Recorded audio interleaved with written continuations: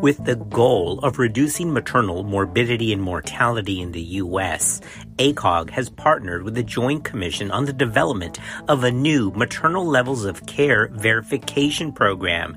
This becomes effective January the 1st, 2022. So that's just about 6 months away. So in this podcast, let's review the different levels of maternal care and why ACOG got involved in this very important program.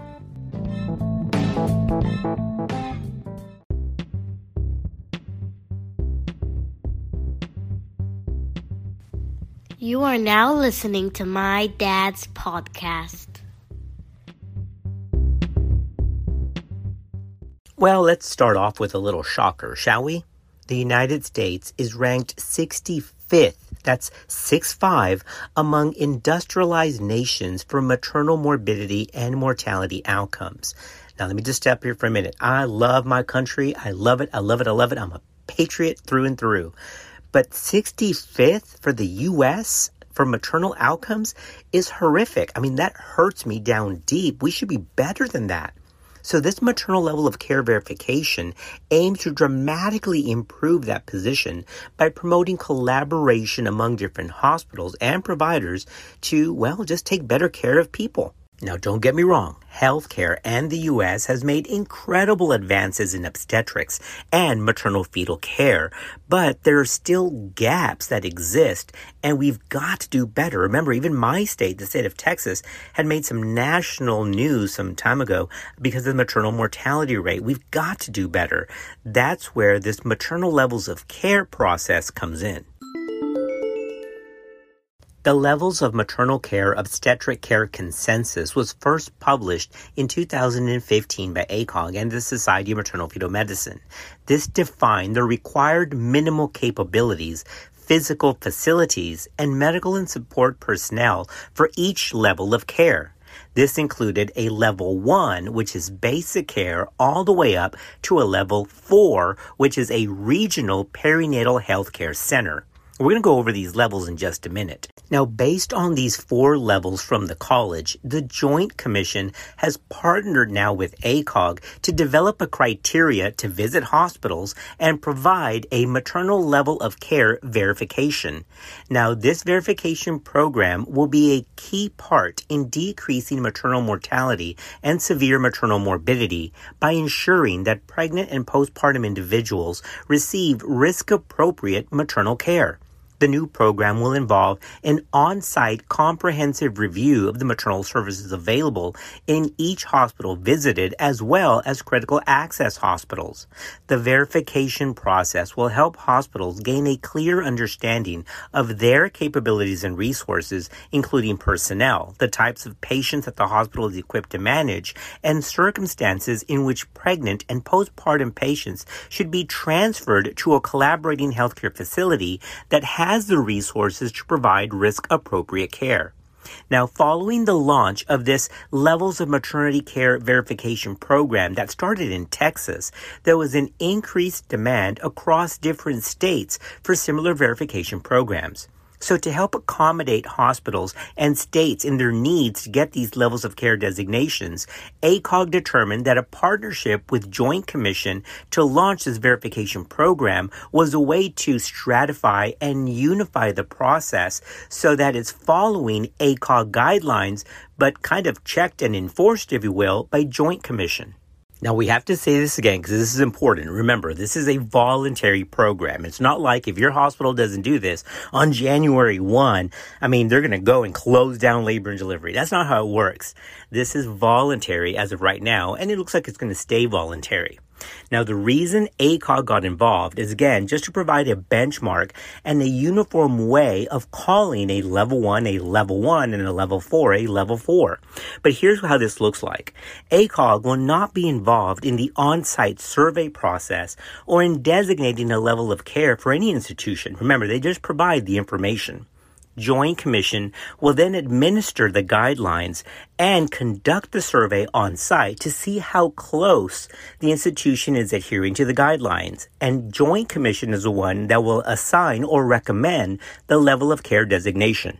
Okay, now here's a question for you because I had this, right? Especially if you're hospital administration or nursing administration, you're thinking, well, great. Now I have somebody else coming in here telling me how to do something. Well, what's in it for me, right? I mean, what's the benefit of having this maternal level of care designation? I mean, is it just marketing or what is the real purpose here? Well, the truth is, it is evidence-based and there is a purpose. Remember that this verification program has the beneficial aim to reduce maternal morbidity and mortality. So here it is. When somebody asks, what's the benefit of doing this? Why are we getting involved with this? Well, here it is. This program helps identify hospitals' gaps in their capabilities and personnel, and it helps ensure that pregnant and postpartum women receive risk-appropriate maternal care, thereby contributing to regional and national efforts to decrease maternal morbidity and mortality.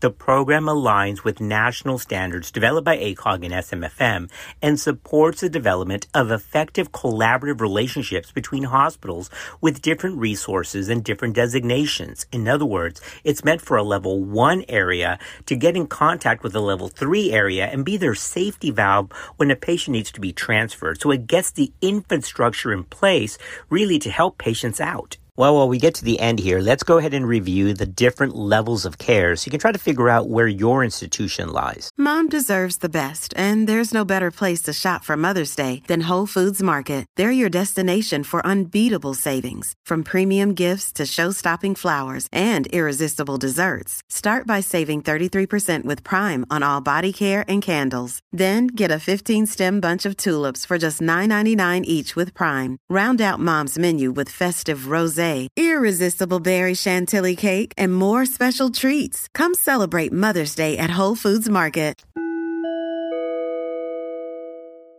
Level 1 is defined as basic care. This is care of low to moderate risk pregnancies with ability to detect, stabilize, and initiate management of unanticipated maternal or fetal or neonatal problems that occur during the antepartum, intrapartum, or the postpartum period until the patient can be transferred to a facility at which specialty maternal care is available. In terms of healthcare providers, every birth should be attended by at least one qualified birthing professional. This can include a midwife, a family physician, or an OBGYN.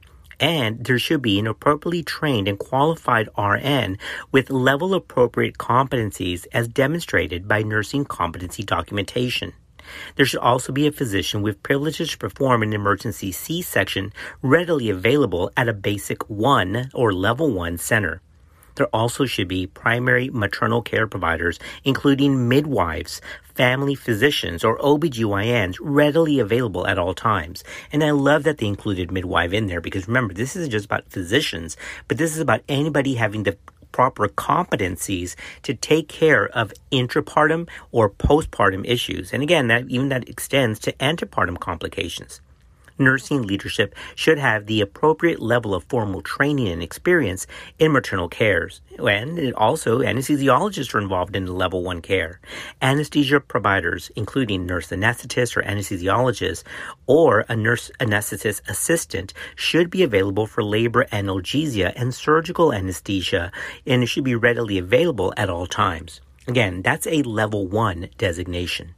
A level 2 designation is the same thing, but kicked up a notch. It's a little bit more involved. So this should have a CT scan or MRI scan available at all times. Ultrasound should also be readily available. In terms of healthcare providers, there should be an OBGYN physician available at all times. And there should be a designated physician obstetrical leadership or a leader in place, and that provider should be board certified with experience in obstetric care. Now, here's the extension where it gets into a level 2 specific designation. To be level 2, there should be an MFM that's readily available for consultations. Now, this can be on the phone or telemedicine as needed, but it doesn't necessarily say that they have to have in-house privileges. We're going to get into that in just a minute. So remember, level 2 needs at least some MFM that you can pick up a phone or have a telemedicine consult, and there should be one that's readily available. The same issue holds for anesthesia. There should be anesthesiologists or nurse anesthetists available at all times, and there should be ancillary support staff, including family medicine or internal medicine, available to help with some complicated medical issues. Regarding level 3 care, it's just that plus another level of complicated care. In other words, what we just discussed for level 2, let's make that even more specific. So there should be an MFM that has in-house or admitting privileges, not just by telemedicine or on the phone, but they should be able to come to the hospital, and that gets them a level 3 designation. There should also be a director of maternal fetal medicine who's board certified and has hospital privileges. So now we're not just talking about consultation, but we're talking about an MFM physician that should be able to come to the bedside and evaluate the patient there in person. Level 4 is a little bit more involved than that. That includes the continuous ability to have surgical interventions, not just for routine care, but for highly complex, critically ill, or even unstable patients. A board-certified MFM attending should have full inpatient privileges, and they should be readily available at all times. They should also be available for any ICU-admitted obstetrical patients. Now, the level 4 designation also includes having the ability to have at least one of the following adult subspecialties readily available for consultation: neurosurgery, cardiac surgery, or even transplant. And if a facility does not have all 3 subspecialties available, then there should be a process in place to transfer women to a facility that can provide that needed service. Did y'all get that? So level 1, level 2, level 3, and then level 4 is the most complicated level of care that involves all of the ancillary resources, including subspecialty consultation. Now, I can't end before I make this very important point, okay? Look, this is not about keeping up with the Joneses. This is not a competition. So if you're at an institution that's level 2, own it. That's great. There's nothing wrong with that. We're thankful for level 1 providers and level 2 centers, because without them, then there'd be a gap in care overall. So this isn't like, well, my center is level 3 and yours is a level 2. If you have that in your mind, then that's great. But that's in your head only, because nobody else is thinking that, or they shouldn't. This is not about saying, well, I work in this level when you work in another, so you're not as good as somebody else. Remember, this isn't about stratifying skill level. This is about identifying resources to take better care of our patients. So don't worry if you're level 1. Own it. It's all right. Level 1. Whoop, whoop. And if you're level 4, fantastic. Don't go around and be boastful, because it has nothing to do with you. It has to do with the entire team that makes you a level 4. All right? So it's not a competition or a race. It's about taking better care of our patients.